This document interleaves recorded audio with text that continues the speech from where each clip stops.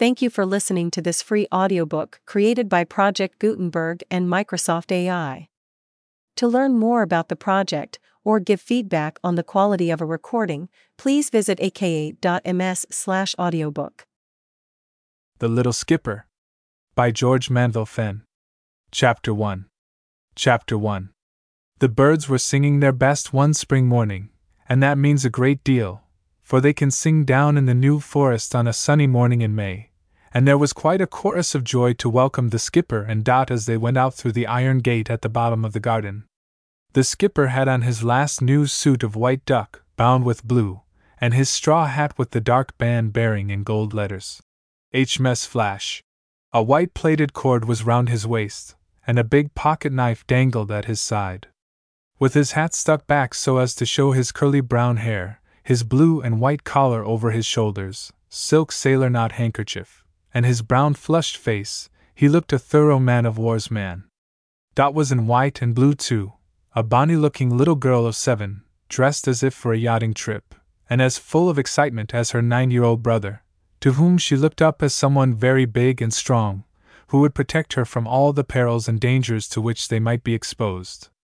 One must stop to say that the skipper, as his father always called him, was Bob, otherwise Robert Trevor, and Dot, so nicknamed for reasons plain to see, was by rights Dorothy, and they had that morning been excused from lessons, because Captain Trevor had sent a message from Portsmouth that he was going to run over to lunch. Mrs. Trevor had said a few words to the skipper before they started about taking care, to which he replied rather importantly, "Of course, Ma," and about keeping his fresh suit clean, but Mrs. Trevor said nothing to Dot, because there was no need, for she was about the most prim, neat little creature that ever lived. And now she paced along by her brother's side carrying 2 sticks with iron hooks at their ends, with which she walked in her precise measured way, as if they were wands, while the skipper carried the Flash. Now, the Flash was supposed to be a correct model of the big dispatch boat commanded by Captain Trevor, but it was very far from perfect, and no one knew this better than its owner. For Captain Trevor's beautifully swift gunboat had 3 funnels amidships, and powerful engines, while the skipper's model, though it had sails that sent it swiftly through the water when there was a breeze, had a great deal of make-believe about it, the funnels being only pieces of zinc pipe tacked to the deck, the engines, the works of an old clock that would not go, placed in a cigar box, the boiler, which was just under the funnels, a tin canister, and the furnace a small lamp that had once belonged to a magic lantern, the whole having been fitted neatly into the model by Tom Jeffs, coxswain of the captain's gig, a very big ugly sailor, who took his orders seriously and worked under the skipper's directions. When the lamp was lighted, as the skipper said, nobody could tell, for when the water in the tin boiled, the steam came out of the funnels, and when the wind blew, it was almost as good as having real engines. Tom Jeffs looked very serious over the work, and shook his head a great deal when it was done. "You see," he said, "the steam looks right as right, but you don't get no help from these engines, because it's no use to them. The vessel has to carry the weight, and the screw stops her way. I shall have to make you a real engine someday." But someday had not yet come, though the skipper did not forget to ask Tom about it every time he came back from a voyage, Tom Jeffs being his name, though the skipper always called him Jack Robinson, because he said he seemed so much like the sailor in a song he used to sing. It was not far through the fir trees. You could see the water glittering in the sunshine before you were halfway, but the skipper had to stop twice. "There's a nest up that tree," he said. "Wood pigeons. I could climb up there." "See how dirty it would make your clothes," cried Dot. "Well, they could be washed," said her brother, in his lordly way. But he thought better of the climbing, and they went on, with their feet slipping in the fir needles, till Dot dropped one of the sticks she carried and caught at her brother's arm. "What's that?" she whispered. "Bird woodpecker tapping. There it is again."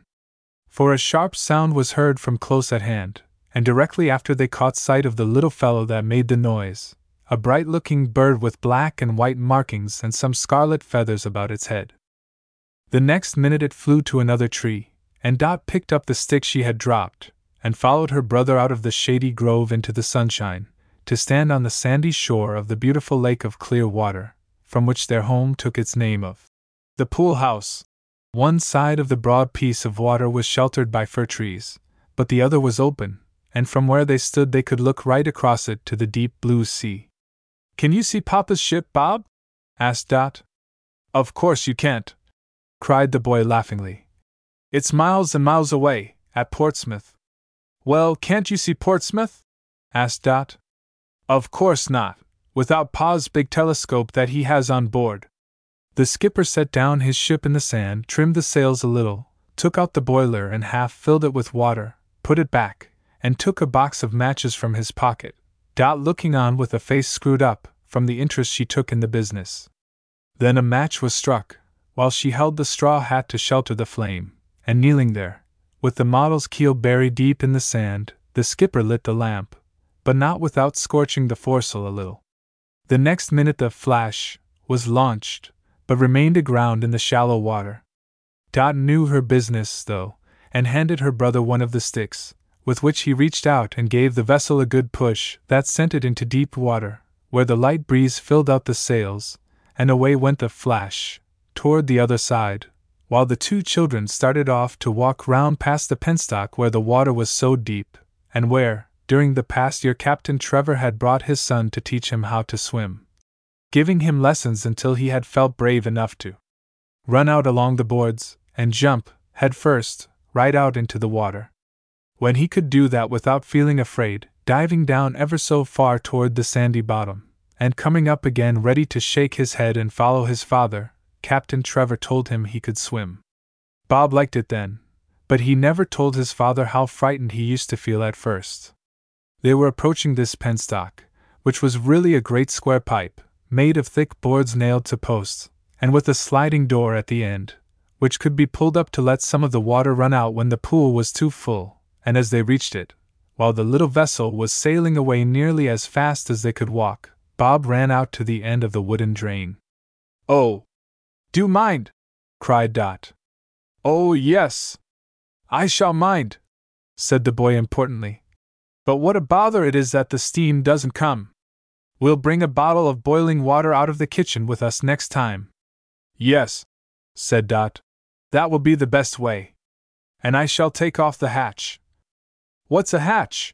asked Dot. "Oh! What silly things girls are," said the skipper.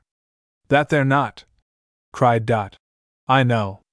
Of course, it's that box lid you open in the floor." "Ha! Ha! Ha!" laughed the skipper boisterously. "Box lid in the floor!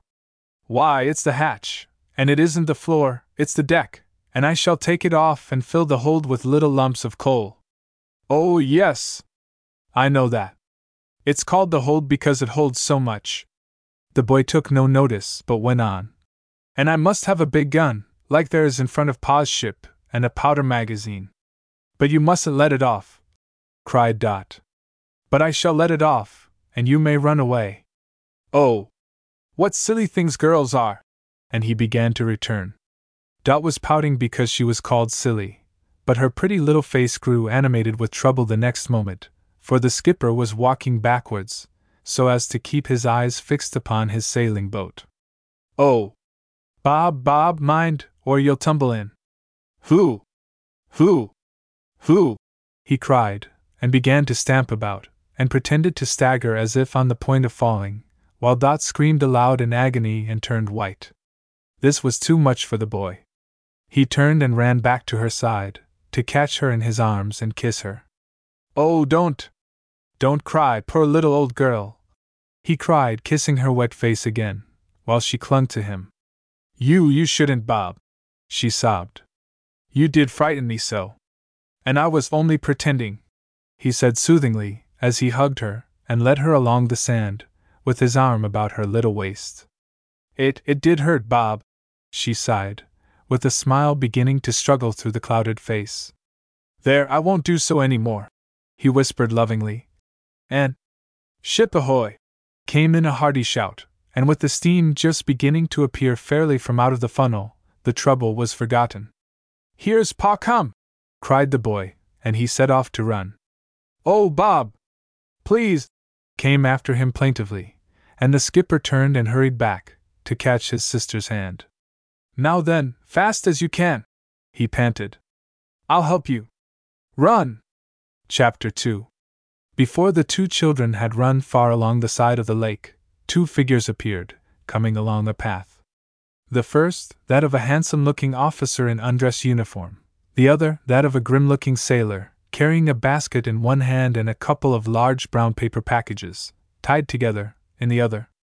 But he did not look quite grim, for somewhere about the middle of a great coconut-colored beard his big white teeth could be seen, showing that he was smiling, and higher up still, just above the top of the beard, which was divided by a brown nose, two squeezed-up eyes were twinkling in the sunshine. "Skipper, ahoy!" cried the officer, as the boy loosed his hold of his sister's hand, made a running jump, and was caught, hugged, and set down again. "Ah, my precious little woman!" came next, and Dot was lifted from the ground, and her arms went round the captain's neck, as she nestled to him and kissed him again and again. "Why, hello, little woman!" he cried. "Wet face, tears, crying, had a tumble?" "Oh, no, Papa dear, it was only—" She stopped short, and colored. "Only what, my darling?" "It was I," said the skipper, flushing, but speaking out very bravely. "I frightened her, pretended I was going to tumble into the water." "But he didn't think it would frighten me, Pa dear," cried Dot earnestly, "or he wouldn't have done it. Would you, Bob?" "Yes," said the boy stolidly. "Did it on purpose to frighten you." "How dare you!" cried Captain Trevor sternly. "This is pretty discipline. Have I not always told you that a big boy ought to be kind to his sister?" "Yes, Pa. And because he's strong and ugly, because he's going some day to be a man, he ought to watch over and protect her." "Yes, Pa," said the boy, his lip quivering, as he stared past his father at the big sailor, who was scowling and shaking his head at him fiercely. "And now I come home for a few hours, expecting to see you all as happy as can be. I find my boy, no, I can't say my boy if you behave like this, has been as naughty as ever he could be." "Oh no, Pa!" cried the skipper, that is to say, nearly cried the skipper, for his voice sounded a little shaky. "That's not half so naughty as I could be if I tried." The skipper stared in wonder, for as he said this, the big sailor suddenly uttered a peculiar sound, swung himself round with the bag and parcels flying out, and stood with his back to him, upon one leg, lifting the other up and down, with the toe just touching the ground from time to time. As for Captain Trevor, the skipper saw that he had squeezed his lips together, wrinkled up his face, and frowned heavily. "Oh, please, Pa dear," whispered Dot, tightening her arms round his neck. "Don't be cross with poor Bob. He was very sorry." "Weren't you, Bob?" "Yes, I was sorry," said the boy repentantly, but without taking his eyes off the big sailor, whose leg was still going up and down like one of the engines on board his father's ship. "But I must be angry with him, my darling," said the captain gravely. "Bob knows better. If he does such things now and does not check them, he will grow into a bully, and disgrace himself." This was said at the skipper, whose face was very red, from his efforts to keep back his tears. "Oh, Pa dear!" cried Dot. "Hush! My darling," said the captain. "Here, Jeffs." Aye, sir," roared the big sailor, as if he were speaking in a storm, and he swung round again, with his packages flying out, like the governor balls of the ship's engine. "Did you bring that breech-loading cannon?" Aye, sir," said the sailor, holding up the hand which held the parcels. "And the brass anchor?" Aye, sir," and the hand was lifted again. "And I told you to buy a coil of well-laid cable." Aye, sir, best fishing line." "In my 'at, sir." "Right then, you can take them back, they will not be wanted." Aye, sir," cried the man, but not so loudly and sharply, and he gazed now at the skipper, who looked back at him in his misery, and strive how he would, he could not keep back one little tear, which squeezed itself out of his left eye and tickled his cheek very much, as it slowly ran down. Poor little Dot was not so strong, but still she was brave, for she made no sound, while she hid her face and cried bitterly. Meanwhile, the big sailor had faced about and was walking back, picking up his feet from the sand as if it were hot and burned him, while the captain turned his back on his son and began to move off toward the firwood. This gave the skipper his opportunity too. He swung round to hide the tears that had beaten him, and would come trickling down. For the boy in his misery and despair felt that he could not, thanks to his training, run to his father and beg for forgiveness, so that he might have the presents the captain had brought for him. It would be so mean, he thought. But that cannon, and the anchor, and the ship's cable. It seemed more than he could bear. The sand was very soft, and the skipper would not have known that his father had come back, if Dot had not uttered a tiny sob, when the boy started round, to face his father's eyes. "Not sulky, are you, Bob?" The boy shook his head. He dared not try to speak. "It was not right of my boy, was it?" "No, father," whispered the boy. "Shake hands, then." The skipper caught the firm brown hand in both of his, and clung to it tightly, and Dot began kissing her father with all her might. As soon as he could extricate himself, the captain smiled and wiped his wet face, for Dot had been leaving little dewy tears all over it. Then he hailed the big sailor, who was out of sight among the trees. "Aye, sir," came in a cheery roar, and the next minute he came into sight, trotting along at double-quick march, and making the dry sand fly like smoke. "Those ship's stores will be wanted today," said the captain sharply, and he strode off into the firwood, with Dot in his arms, leaving his son to follow. The skipper turned his back again, so that the sailor should not see the trouble in his face, but he looked round in wonder, for there was a strange scuffling noise, the low whistling of the old tune, "Jack Robinson," and there was the big sailor, with his arms swung across his breast, and the parcels dangling on the wrong side, going through the steps of the sailor's hornpipe, as if he were made of india rubber, and kicking up the dust more than ever. "Hurroar! Master Bob," he whispered huskily. "It's all right, Agin. Come on and let's get the ship, and I'll help you to hiss the tackle aboard as soon as we get up to the house." Chapter 3. The skipper felt very uncomfortable when he reached home carrying his boat, for almost the first person he saw was his mother, who met him in the hall, to catch him in her arms, without taking any notice of the big sailor, who saluted her by pulling at a tuft of shaggy hair on his forehead, bending forward and kicking out one leg behind, before patting down his load. "You can go in the kitchen, Jeffs," said the captain, appearing at the drawing-room door, "and have your meal there." Aye, sir. There will be a portmanteau to take back with you, but you can stay till the evening if you like. The boat will be at the stairs at 7. Aye, sir, said the sailor, saluting, and backing out, trying hard to catch the skipper's eye. But the boy was watching his mother, for he saw that she had been crying. "Father's been telling her," he said to himself, and he took the first opportunity of slipping away. But he had to come back when the big bell rang for early dinner, feeling very guilty, and longing to tell his mother that he was always going to be very brave and manly in the future, and never do anything wrong again. But he had no chance, for soon after dinner, Mrs. Trevor, who looked very unhappy, told him to take Dot and go and play. "Ah, yes, little ones," said the captain gravely. "You can go, both of you, but don't go far away. I shall want to see all I can of you today." Bob felt more uncomfortable still, as he reached the door, but before he was outside, the captain called him back. "I suppose you would like to have Jeffs to help you this afternoon?" he said quietly. Yes, please, Papa," said the boy. "Very well. Fetch me those 2 parcels he brought." Bob hurried out into the hall, closely followed by Dot, who said sagely, "You made Pa and Ma both cry by teasing me."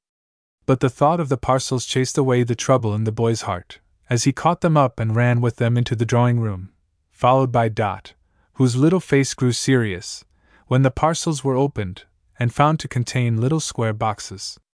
"Open them," said the captain, while Mrs. Trevor stood beside them, biting her lower lip. The boy's cheeks flushed, and his heart beat, for there, bright and new, were the things he had been longing for: a large metal model, carriage and all, of a breech-loading cannon, and a patent brass anchor. "Oh, Pa!" he cried, half wild with joy. For someone who is always going to act like a man, said the captain seriously. And my little one, what a sad face, he cried. Did she think she was forgotten? Why, where's that basket Jeff's brought?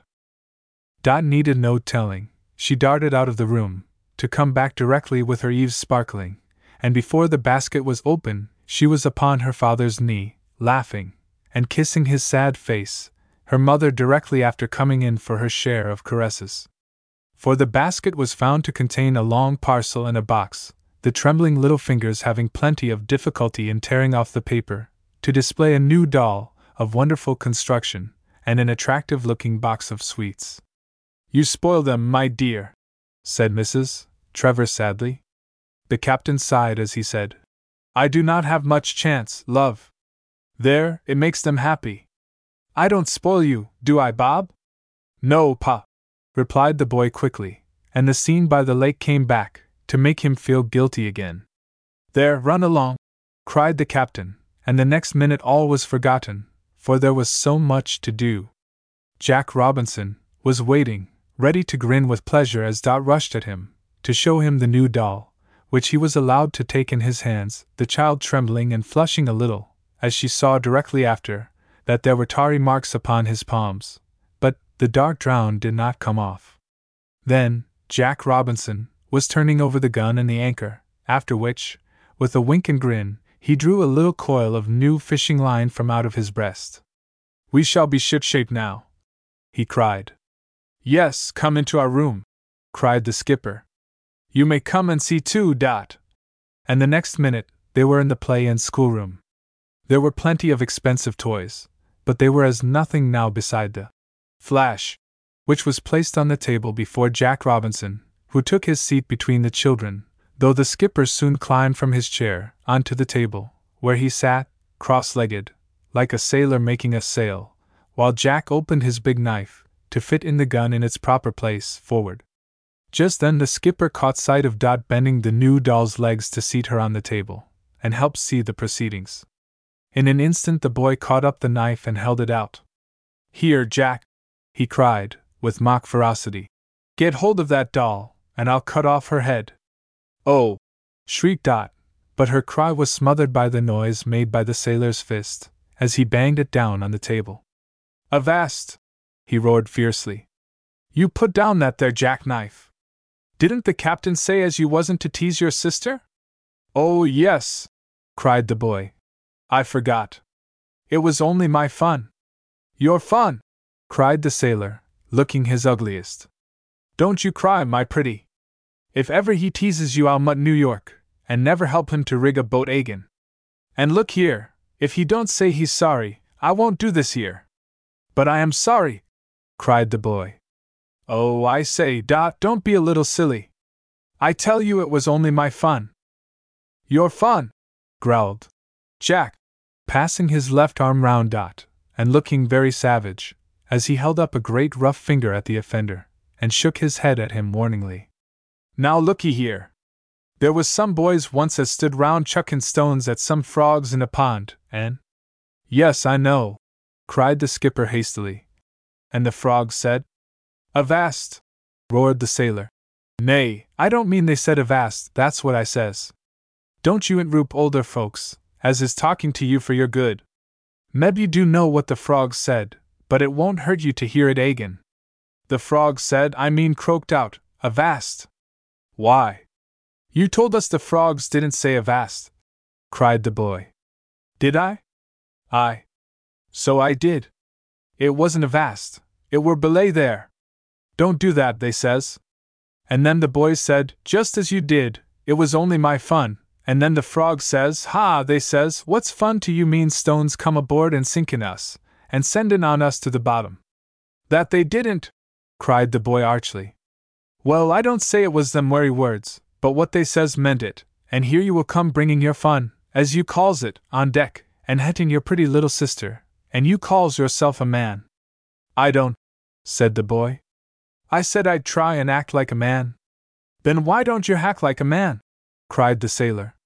You're getting on. Some o' these days you'll be skipper of a big craft o' your own, and you promised I should be your bosun, and here you goes and hacks like that. Why? Big as I am, I wouldn't go and hurt a little thing like this, for a golden king's crown, Dot, would I, my pretty? No, Jack, said Dot seriously. I'm sure you wouldn't. And it's very cruel of Bob.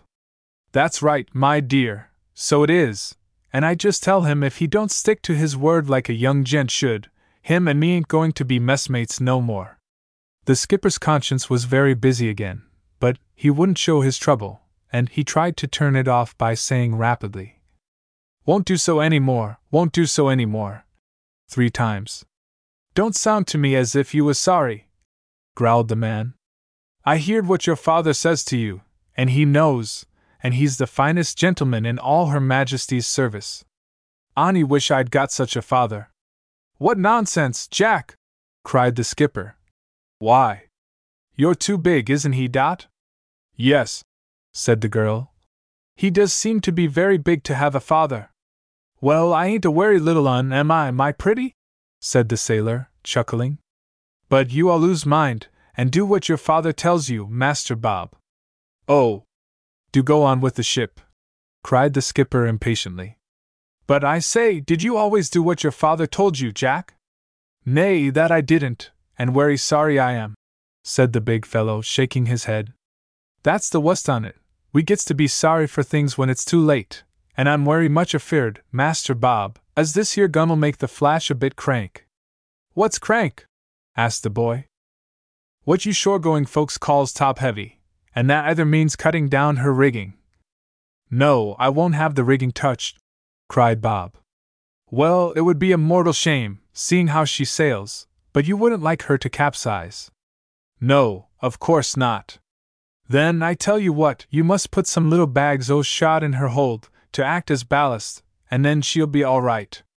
Then, apparently satisfied with the boy's promise of amendment, Jack Robinson, otherwise Tom Jeffs, worked away at the model, till the gun was fixed amidships, and the anchor swung to her bows, the cable having been knotted on, and the neatly coiled rings placed inside a little hatch in front. All this being finished, as a man-of-war's man does such things, the skipper sprang down from the table. Now, Jack, come along, he cried. Let's see how she'll sail. But just then tea time was announced, and in spite of a loud "Oh!" full of disappointment, the big sailor had to go into the kitchen and have his tea, the children's evening meal being ready too, and directly after, they were summoned to say good-bye to the coxswain, who had to go back. The captain and Mrs.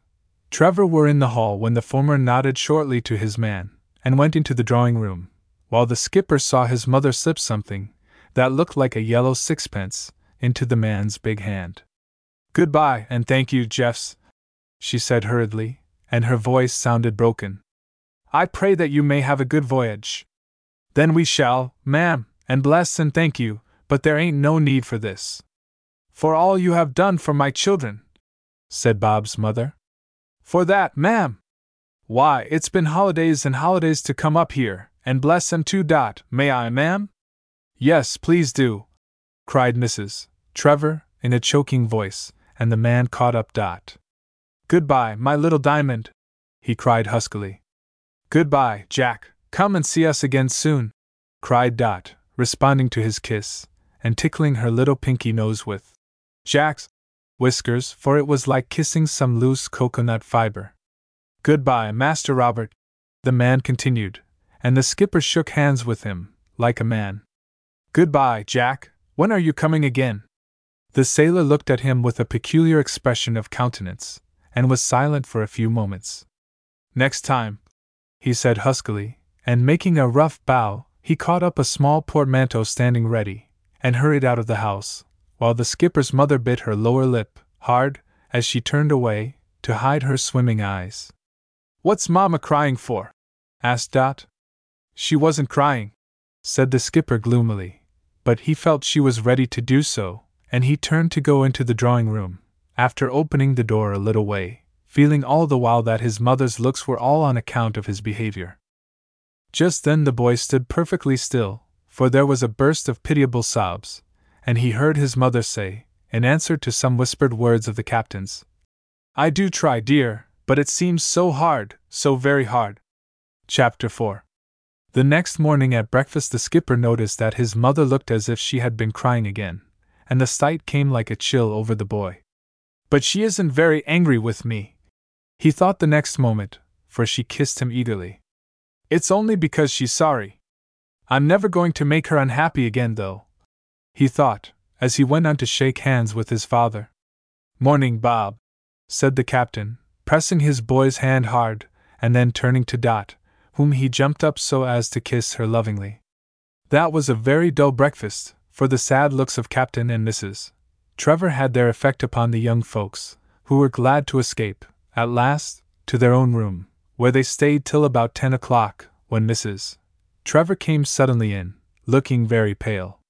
Come, my darlings, she said. Your poor father wants to see you. She caught Dot's hand in hers and led her through the door, leaving poor Bob half stunned, for his mother seemed so strange to him, and he could not get the idea out of his head that this was all something to do with yesterday's trouble. But he could not find the words to ask, and so followed into the drawing-room, where Captain Trevor was looking very hard and stern, as he held out his hands to Dot, catching her in his arms and kissing her in a way that startled her. Then taking out his watch, he glanced at it and thrust it back in his pocket, drawing himself up directly after, and looking harder than ever. His voice sounded strange too, as, without even glancing at his son, he said sharply, I have driven it too long. There is not a minute if I am to catch this train. Duty my own. For pity's sake be firm, or you will unman me. Bob saw his mother draw herself up, press her lips together, and knit her brows, as she nodded her head at her husband and took Dot, who looked frightened, from his arms. That's right, said the captain sharply. That's like my wife. And placing his hands upon her arms, he bent down and kissed her on the forehead, turned and caught the boy's hand, wrung it hard, and strode out of the room. The next moment they heard his step in the hall, and directly after on the gravel outside. In another moment he was passing the window, to turn and wave his hand, when, as Bob felt heartsick with the feeling of misery which attacked him, Dot, who felt that something dreadful was the matter, hid her face on her mother's shoulder and began to cry bitterly. This had its good effect upon Mrs. Trevor, who began to kiss and soothe her. Hush, hush, my darling, she cried. You must not cry, but help poor Mamma to try and bear it. You must help me to pray to God to watch over him and bring him back safely to us from that dreadful place. These words unlocked the skipper's silent tongue. What dreadful place? He cried excitedly. Africa, my boy, the Gold Coast, the white man's. Mrs. Trevor shuddered and checked herself. Gone! Cried the boy again, with the feeling strong upon him that his father was still angry and had not forgiven him. And he had gone without a word. He had kissed Dot and her mother, but only just pressed his hand. Gone! He said again. Yes, my boy, sobbed Mrs. Trevor. But he is a sailor, and it is his duty to serve his country and his queen. You, my boy, must. The poor skipper heard no more. With a bitter cry he rushed out of the room, through the hall, and then along the path toward the swing gate, hatless and desperate. I must tell father how sorry I am, he panted. He must bid me goodbye before he goes. I must tell him. And then, setting his teeth hard, he ran at full speed to overtake the captain, for he was too young to understand the workings of his gallant father's heart, and the agony he felt at parting, suddenly ordered, as he had been, to be ready to start that night on a voyage to a deadly part of the African coast, a place from which many who were sent never returned. Chapter 5. The skipper ran as he had never run before. Through the gate and along the sandy road, but before he had gone 100 yards 3 rough-looking boys, who were out birds nesting, saw him coming, and, moved by the same mischievous feeling, formed across the road, yelling and hooting at him as he came on. At another time the skipper would have halted, and most likely have turned back, but he was desperate now, and if there had been a dozen boys there he would have done the same. Clenching his fists tightly and setting his teeth harder, he charged at the biggest of the three, who was in the middle of the road, his eyes flashing as he ran. Yahoo! Stop, thief! "Stop, thief!" yelled the boy, throwing out his arms. "Stop!" Whop, smack, thud. The boy was rolling over in the dust. The skipper had jumped over him, and heard him howling as he ran on. But Bob did not turn his head. He felt sure that he should see his father, as soon as he reached the corner where the high road ran by in a perfectly straight line through the trees for a couple of miles, downhill and uphill, right past the station at the level crossing. But the poor skipper was wrong. He reached the corner and stopped dead, panting hard, for there, a good half-mile away, was the station fly, with a pair of horses going at a gallop so as to catch the train. He stood breathing hard, feeling half-stunned, and at last, with head and arms hanging, he turned off the road onto the grassy border, following the path by which his father and Jeff's came the previous day, till he reached the lake with its sandy edge. Then he turned in among the fir trees in a dull, half-stupid way, but had not gone many yards before, utterly overcome by the misery he felt, he threw himself down, hid his face in his hands, and lay there sobbing as if his heart would break. The poor skipper did not know how time went.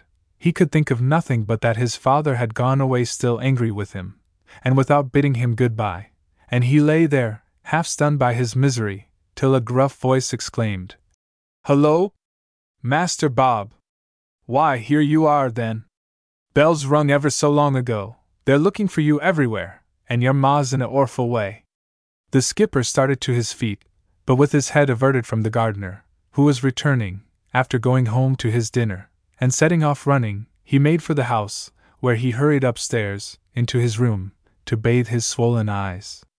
Before he had finished, his mother was at the bedroom door, looking wild and anxious, but the sight of the boy's swollen eyes convinced her that he had only hidden himself away in the woods so that no one should see his tears. She said nothing, but kissed him tenderly, and waited till he was ready to go down. All that afternoon the boy spent alone, thinking. When the bell rang for tea he was thinking still, but Mrs. Trevor thought it better not to interfere with him, and she only sighed when she saw him take his hat and go down the garden again, toward the belt of fir trees by the big pool. "He'll be better tomorrow, poor boy," she said to herself. "How bravely he tries to master it all! How proud his father would be, if he knew!" Poor Mrs. Trevor did not know the fresh grief in store for her, and the anxiety she would have to suffer, for the skipper had made his plans at last, and that night was spent in horror and despair. Chapter 6. The skipper looked quite 2 years older in the face, as he trudged along through the wood as fast as he could walk, thinking of what he was about to do, for it never once came into his young mind that he was going to add to the pain his mother was already feeling, and with his mind quite made up, he went straight to the station, to find the boy clerk behind, waggling the handle of the telegraph. "When's the next train?" asked the skipper. "Where to?" "Portsmouth," said the skipper. "Town or harbor?" "Where my father's ship is," said the skipper. "That's harbor," said the boy clerk, grinning in recognition. "Going after the captain?" The skipper nodded. "What class?" "First," said the skipper, at a venture. 2 and 4 single," said the clerk, picking out a ticket from the rack, and stamping it, by sticking it in a noisy nick, before the would-be traveler could speak. When he could, it was with a bright shilling, given him at his father's last visit, a threepenny piece, and tuppence halfpenny in his hand. 2 and 4, said the clerk again. I haven't enough." "Well, we don't give credit here," said the clerk, laughing. "If you please, I'll pay the rest when I come back." "Hum," said the clerk. "When are you coming back?" "Tonight." "Then you want to return?" "Yes," said the skipper, nodding. "Well, I oughtn't to give you credit. What are you going to Portsmouth for?" The boy choked for a moment, and felt annoyed at the question. "To say good-bye to my papa before he goes. I must go directly, or he will be gone. But it returns ever so much more, squire. I'll be sure and pay you when I come back." The clerk hesitated, but he knew that the young traveler lived at the pool house, and that his father had gone by the midday train, so he said good-humoredly, "Look here, you'd better have a third return. That's 2 shillings, and you can pay me 1, and give me the other tomorrow." "Yes, please," cried the skipper eagerly. Here she comes too, said the clerk, and he took the first-class ticket, juggled another in the stamping machine, and dabbed it down through the pigeonhole. Oh, thank you, cried the skipper, snatching it up, and rushing towards the door. Hi! You haven't paid, shouted the clerk, and the boy ran back, with his face scarlet, to place his bright shilling on the little bracket. That's your sort, said the clerk. Don't you forget you owe me another. But the skipper did not hear him, being halfway to the door, and then ran panting out onto the platform, just as the train glided in. The porter knew him, clipped his ticket, and he, being the only passenger from the little station, opened the carriage door, gave it a third-class bang, which, as everyone knows, is 3 times as loud as a first-class bang, and the next minute, with Bob's heart beating hard like the throbbing of the engine, the eventful journey began. There was only one other passenger in his compartment, and he was asleep, but his presence was quite comforting to Bob, for he was a sailor, who had placed his canvas bag in a corner for a pillow, and was snoring loudly, with his mouth open, and his hat had fallen on the floor. The skipper sat watching the man for a few minutes, as the train rattled along, and then got softly down, picked up the hat, and placed it on the seat in front of the man, noticing as he did so that it bore on the riband HMS Taurus. This was comforting too, and the boy felt as if he had met a friend. But the man slept until the train slackened speed, and then pulled up with a jerk, while Bob was looking out to read the name of the station. Then he started round, for from the far corner the sailor shouted fiercely, "This Portsmouth?" "No, sir, it's Paisley," said the skipper, in alarm. "Ho!" grunted the man. "Mustn't miss my station." And he was settling himself down to sleep again, when, as he glanced at his fellow traveler, he caught sight of the skipper's rig-out. "What cheer, messmate!" he cried boisterously. "Whither bound?" And his features expanded into a broad grin. "Portsmouth," said the skipper. "Right you are, messmate." "So am I. What ship, Flash, eh?" "My stars! You aren't a middy, are you?" "Not yet," said the boy. "But I'm going to be some day." "Right you are!" cried the man again, and Bob felt as if he should like to tell the man he ought to say, "You are right." But the man went on, still looking him over from head to foot. "Then you aren't going to join the Flash? She's lying out yonder." "No," said the skipper. "I am only going to see my father. He's the captain." To Bob's astonishment, the man jumped up, pulled his forelock, and kicked out his right leg behind. "Why didn't you say you was a orficer afore?" he cried. "Going to see your father, eh?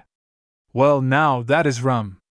I've just been to see my old mother at Ringwood, and going back to my ship, Old Bull." "The what?" said Bob, who felt puzzled. "Old Bull," said the man, picking up his cap and pointing to the letters on the riband. "Tor Hus means Old Bull, you know." "Oh, yes, I know now. That's your sort. How you going to get aboard? Boat waitin' for you." "Oh, no," said Bob, looking at the man wistfully. "Then you'll have to take one, and they're reg'lar sharks." "Are they, sir?" "Aye. That they are, my lad.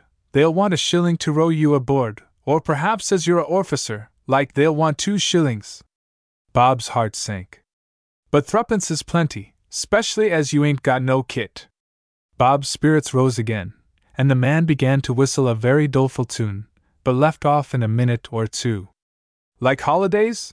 he said suddenly. "Yes, very much." "I don't," said the sailor. "Goes home to see my old mother, and she don't want me to come away again. Says she shan't never see me no more if I go, but she always does. This makes 10 times in 10 years I've been since I went to sea. Awful old." "Is she?" said the skipper. "Awful. 87, and looks 90. You'd like her?" "Yes, I suppose so," said the skipper. "Nicest old woman as ever was, I say," he added, as if struck by a sudden thought. "How much money have you got?" The skipper told him, and the man laughed. "More'n I have. Spent some, give the old 'oman the rest. On'y got threepence left. Look here, you and me shipmates travellers. I s'pose we jine?" A ship? Faltered Bob. No. Jine in a boat. I'll work it, I'm bigger than you. We'll go down to the stairs together. Boat ahoy, says I, and half a dozen want to take us, but I picks one and he'll want ever so much. But I says, thruppence apiece to our ships, and tells him we won't pay no more. He'll be glad enough to go. Only a little way. Then I sets you aboard the Flash, you gives me your thruppence, and I makes him take me to the old bull, and pays him then. Yes, that will be capital, said the skipper. Right you are. Sailors always helps a messmate. I helps you and you helps me, eh? Yes, of course, said Bob. Well, I'm going to have a caulk till we gets to Portsmouth. Will you take the watch? The watch? Aye. You won't go to sleep? Oh, no, said the skipper. I couldn't now. I could, said the man, grinning. Looky here. He snuggled up in his corner, laid his head on his canvas bag, shut his eyes, and the next minute he snored his hat off, ready for his fellow traveler to pick it up again, lay it on the seat, and then look out of the window as the train dawdled along, stopping at every station, a long time at a junction. It was rapidly growing dark when they reached the harbor, the sailor sound asleep, and the skipper had to shake him and shout in his ear. Portsmouth! Chapter 7. Aye, growled the sleepy sailor. What's matter? We're at Portsmouth. Right you are, mate, cried the man, jumping up and fumbling in his pocket for his pass, just as the ticket collector came up. Then, on they went a short distance. The train stopped again, and shivering with excitement and fear lest the Flash should have sailed, the skipper alighted with his new friend, who shouldered his kit, and they walked off rapidly to the stairs. Bob's eyes were wandering outward, in search of his father's vessel, which he had visited 3 times, but it was not lying where he saw it last, and his heart was sinking again, when his companion said sharply, There she lies, Blue Peter up, just see it. Look at 'em histing her lights. This way. The sailor was wonderfully quick and businesslike, now, and all fell out, as he had said, about the boatmen, one of them grumbling. But he did not refuse the job, and in 10 minutes they were getting very close to the soft gray side of the Flash, with the boy trembling still, for fear he should see it begin to glide away, before he could reach the side. But there she still swung to the buoy as they came up, and the marine sentry at the gangway challenged. Goodbye, said the skipper, handing his threepenny piece to his traveling companion. And I wish you a pleasant voyage. The boat floated away into the darkness, and the skipper ran up the steps, to where the sentry stood grinning, and puzzled as to whether he should call the officer of the watch to the familiar young visitor. Where's my father? Said the boy. Is he in his cabin? Sure, at the Port Admiral's, sir, said the sentry. Here was a disappointment, but it was something to have got on board in time, and the skipper began to walk aft, while the marine, taking it as a matter of course that the captain's son should have come on board, resumed his watch. There were not many men on deck, and they were all too busy to pay any heed to the boy, as he looked about, in vain, for the familiar figure, the coxswain. At last, he stopped a man carrying a lantern. Can you tell me where Jack Robinson is, please? Who? Said the sailor, staring. Ain't nobody o' that name here. I mean Tom Jeffs, said the skipper hurriedly. Oh, him. Ashore with the gig, waiting to bring the skipper aboard. Bob looked about again, and finding himself close by, and knowing his way, he went nervously into his father's cabin, where a lamp hung beneath the skylight, but it was turned down very low. The place was empty, and all seemed very dark and lonely, but he could hear the crew stumping about and making strange noises as if busy preparing to start. Then he started, for the steam whistle gave out a dismal shriek, and then there was a low hissing and humming noise, announcing that there was too heavy a pressure of steam. The boy, after walking about the cabin a few times, sat down on one of the lockers, and the humming, buzzing noise of the escaping steam began to have a strange effect upon him. First he began to nod, and then he dropped off fast asleep, but started up again directly and began to walk about to try and keep awake. But he was utterly worn out with the excitement he had gone through. The gloomy cabin was hot and close, and in spite of trying hard to keep awake, his eyelids grew more and more heavy, and at last, almost without knowing what he did, he crept to his father's berth, drew the curtain back, and threw himself down. The curtain dropped back across it, and the next minute he was sleeping soundly, with the dull, snorting, humming buzz of the escaping steam going on and mingling with his dreams. After a time he had a faint consciousness of hearing voices in the cabin, where the lamp had been turned up. One of the voices seemed to be that of his father, and a faint quiver ran through him, while he felt as if he were in among the fir trees, where the thick rope had been fixed up to two of the stems, and he was gently swinging to and fro.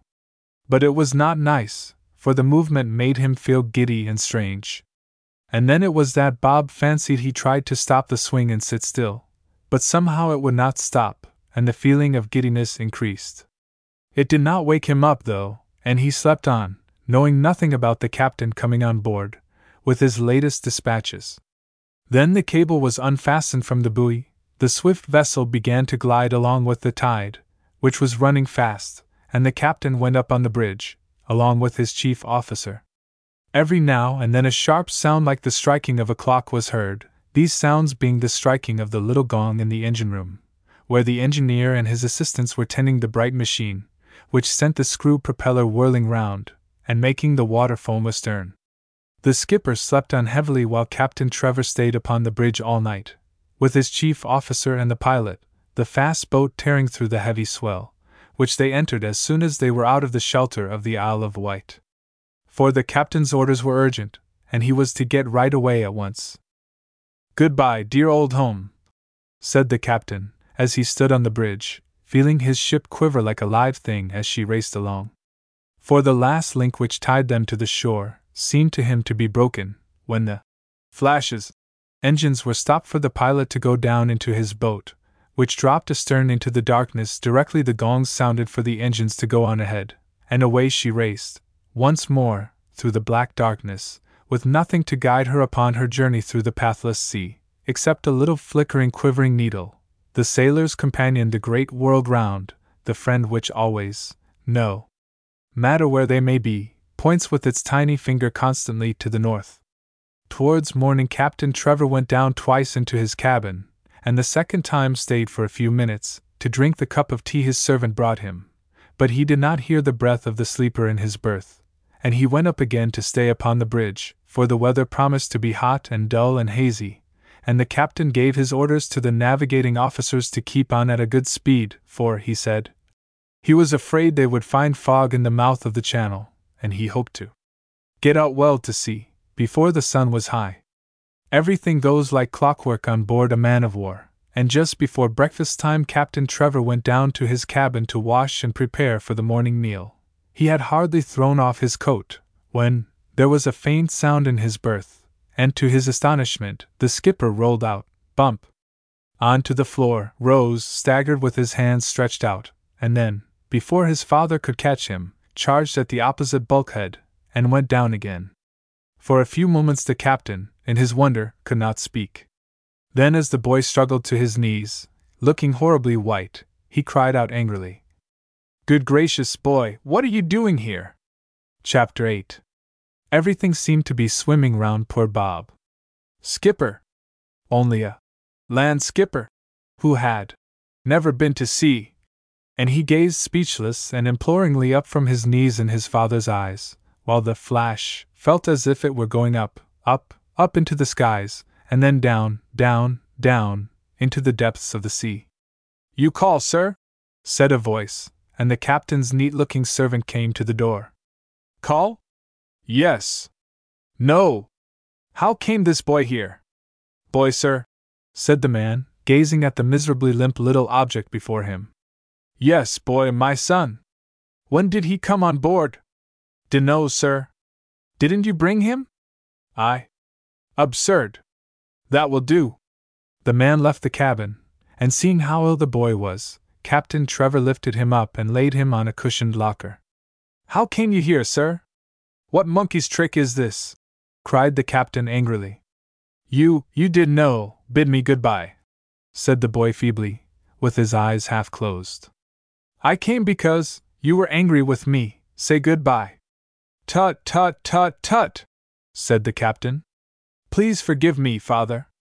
I haven't eaten anything. I feel so sick. My poor boy, muttered the captain, as he grasped the meaning of it all, and his eyes turned a little dim. There, Bob, it was all a mistake. I was not angry with you. Come, hold up, he cried, with a smile which made the boy cling to his hand. You a skipper, and can't stand a sea like this? But do you know where you are? The boy could not trust himself to speak, but he nodded and pointed down to the cabin floor. Here, said the captain, looking puzzled. Yes, you are here, sir. Do you know what a muddle you've made? Poor Bob groaned, and his father scratched his head. No help for it, muttered the captain. Must put in at Mounts Bay. Tut, tut, tut, tut! The faintly heard sound of the gong made him look up sharply. The vibration ceased, for the propeller had ceased to revolve. A glance through the cabin window explained why. The Flash had glided into a dense bank of dry fog, and the captain could not see a yard beyond the panes of glass. The next minute the cabin was filled with the dismal roaring of the foghorn, to warn other vessels of their presence there, and before a minute had elapsed, the captain uttered a sharp ejaculation, and sprang to the cabin door, for a fresh roar sounded close at hand, telling that another ship was somewhere near. He rushed on deck, to hear a cry of horror raised by the watch, and the sharp tinging of the gong, for the engines to be turned astern. Too late! For at the same moment, the huge prow of a great Atlantic liner appeared out of the fog, close at hand. There was a fearful crash, and Captain Trevor was thrown heavily down, as the Flash was struck amidships, and heeled over, as if the huge vessel that had struck her were about to ride right over her, and sent her to the bottom. But instead she scraped along her side, swept away 2 boats, and disappeared directly in the mist, with the dismal sound of the foghorn dying away. There was no confusion on board the Flash. Every officer and man sprang to quarters, and after a few brief orders, all stood breathless, waiting for the report of the damage. It was not long in coming. There was a terrible gap in the gunboat's side, and Captain Trevor knew that, do all he might, she could only be kept afloat for an hour or so, before she sank. For a few minutes the poor young skipper was forgotten, in the stern duties before Captain Trevor, with so many lives depending upon him. Then the father's heart spoke to him reproachfully, and he called for his coxswain. Tom Jeffs towered up big out of the fog directly, saluting. Jeffs, said the captain calmly, get 2 lifebelts. My little son is in the cabin. Whatever happens, stand by him. I trust him to you. Jack Robinson opened his mouth, and stood as if turned to stone. You hear? Quick! Cried the captain. Aye, sir, roared the man, and his voice was like a dismal groan.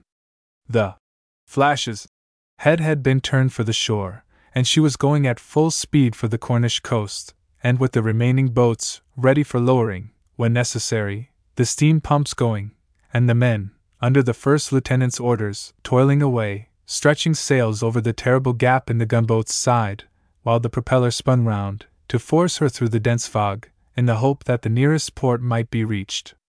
Meanwhile, the coxswain had recovered a little from his stupor, and armed with the lifebelts, made his way to the cabin, where he found the skipper, lying quite helpless on the floor. What cheer, my lad? He cried, and his presence there roused the boy at once. Feel a bit queery? Yes, so ill, Jack, said the skipper. Aniquami, my lad. Soon be better. Where's my father? Is anything the matter? Oh, nothing much.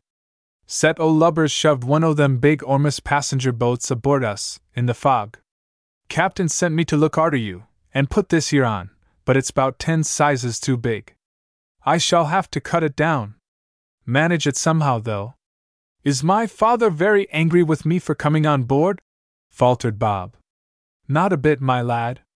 Glad to see you, o' course, said the coxswain, who was busy at work altering the cords of the lifebelt. But he says you must go ashore again, why me, and as there's rough weather ahead, you and me's got to wear these here. I don't think I feel quite so sick now, Jack, said the boy. The knowledge that his father was not angry, acting wonderfully upon him. "But I say, Jack, I can't move in this thing." "Well, it is a bit awkward, my lad, but use is second nature, and we'll take 'em off when we get ashore." "But do sailors always wear these things in fogs?" "Well, not quite always, my lad. There you are now, makes you look quite handsome, if you didn't look quite so much like a young elephant. Now I'll slip mine on, and we'll go on deck." The next minute they were on the bridge, the coxswain looking upon that as the proper place for his captain's son. "Easily drop down to fuss boat when they're going to shove off," said Jeffs to the captain. Meanwhile all possible had been done, and with the swell, heavier as they neared the coast, the Flash tore on through the dense white mist, till the sound of breakers ahead warned the captain that speed must be slackened, and the vessel's course a little changed. But it was impossible to tell exactly where they were, for nothing was visible a dozen yards from the bows. Hardly had the course been changed, and the second officer dispatched to see whether the vessel would keep afloat till the fog lifted, than there was a dull grinding sound, then a bump, a slow onward motion, and then those on board were nearly taken off their feet by the sudden stoppage. The Flash was fast on the rocks, and a wave struck her, came on board, and swept the deck. Captain Trevor turned to look at the coxswain, who was standing making a piece of lead line fast about the boy's waist, and gave the officer a nod. Then the orders were given, the first boat was manned, and Tom Jeffs looked at Captain Trevor for orders. "Next boat," he said, and as the first was lowered and floated off in safety, the second was filled, and once more the coxswain looked for his orders. "Wait for the other," said the captain, who was afraid to let his son go in the crowd which filled the second. He gave the order, and waiting their opportunity, without any hurry, the second lieutenant contrived to lower this boat, so that, when the next wave came, she floated away into the thick mist.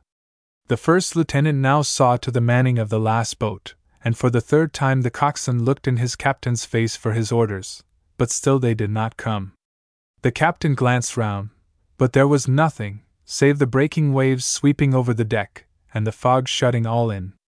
"Quick, sir, please!" shouted the first lieutenant. "Yes, go now, Jeffs," said the captain hoarsely, and he bent down and kissed his boy. "After you, sir," said the coxswain. "Go, sir, instantly!" roared the captain. "What? And leave you here?" cried the man. "Not me. It's mud New York, but I won't desert my captain." Captain Trevor caught him by the hand. "To save my boy, Jeffs," he said hoarsely. "Man, I cannot desert my ship." The coxswain looked puzzled, and hesitated. "Quick, man!" roared the captain. "Ah! Too late!" For a tremendous wave struck the side of the Flash, swept over her, and deluged the boat, hanging from the other side, with spray, and when the veil of foam fell, she had disappeared, and the three left on the bridge were all that remained. The skipper had stood watching all, with a scared white lace, but he had not uttered a cry, for there were two people with him, in whom he had the firmest faith, and now, amidst the roaring of the waves, he stood and listened to the angry scene which followed. For Tom Jeffs had unfastened his lifebelt. "Put that on again, instantly!" cried the captain. "Can't, your honor. You ain't got one. You are a stronger and a better swimmer than I am, Jeffs. I beg and pray you, then, I do not order you, to save my child and take him to his mother. Tell her I did my duty to the last." Tom Jeffs tied the lifebelt on again, and said gruffly, "It's your orders, sir, and I'll do it if I live." At that moment, as if by magic, the fog began to grow light towards the south. Then lighter still, and floated slowly eastward after the boats, leaving the Flash quite clear, with the breaking waves sparkling in the sun. In another 5 minutes, there was the shore, not a quarter of a mile away, with a broad beach of sand beneath the towering granite cliffs. "Ah!" cried the captain.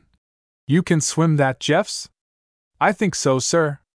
"Then go right forward with him, watch for a heavy wave, and over with you." The man nodded, and held out his great fist. "You'll shake hands with me, sir?" The captain clasped his man's hand directly. "You'll come too, sir?" "Man, my arm is broken," said the captain.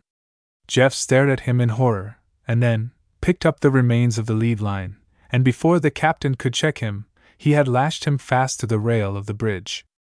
"I'm going to fetch a boat to take you off, sir," he cried, and he stooped down to pick up Bob and go on to the fore part of the vessel.